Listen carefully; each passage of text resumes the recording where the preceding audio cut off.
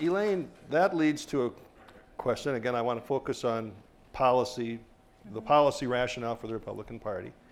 If I were a Democrat, I would listen to all that and I'd say, well, that's good enough as far as it goes, but the real answer to the question is the Republican economic message has been fundamentally discredited. We had a collapse of the economy under a Republican administration in 2008, and we've recovered from that very substantially by massive governmental interventions in the economy. First, the TARP program under President Bush, then an $800 billion stimulus program under President Obama, the Fed with quantitative easing these last few years. Doesn't this all prove that, and now the economy is growing again, we're actually adding jobs, stock market's rising. Doesn't this fundamentally discredit the Republican economic model? And the answer is not a different Republican model. The answer is vote for the Democrats. I don't think so at all. Oh, good. I disagree with I disagree with your initial observations. Number one, I don't think the Republican model, this economic model, is that is discredited. It's being questioned. Yes, there's no question about that. I would also dispute that the economy is coming back. The unemployment rate is 7.6%. About 180,000 net jobs have been created in the last month.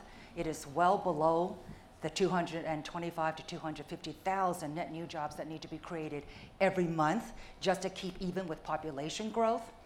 The unemployment rate also at 7.6, as high as it is, also masks the fact that the labor participation rate is actually quite low. From the years 2001 to 2008, the labor participation rate was about 67.7%. Now, with a higher unemployment rate, the labor participation rate is actually about 63.4, 63.7. So we have a lot of discouraged American workers who have exited the workforce, who cannot find jobs. So the real question is, given the sharp decline in the economy in 2008, given all the fiscal stimulus, why has the economy not bounced back more quickly? Because in all past recessions, when there's been a deep drop in the economy, the bounce back has been sharp and quick, and we're not seeing that. GDP growth in the last quarter was still very, very poor. So the question is, what is holding back the full recovery of the natural dynamism of this recovering, economy that should be recovering?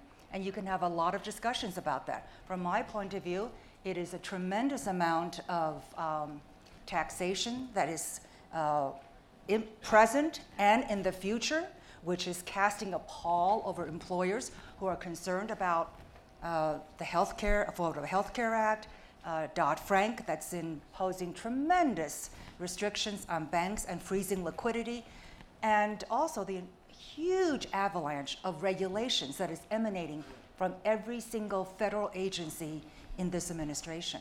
So too much taxation, too much regulations, in fact, are showing directly their results on an economy that's not bouncing back as quickly as it should.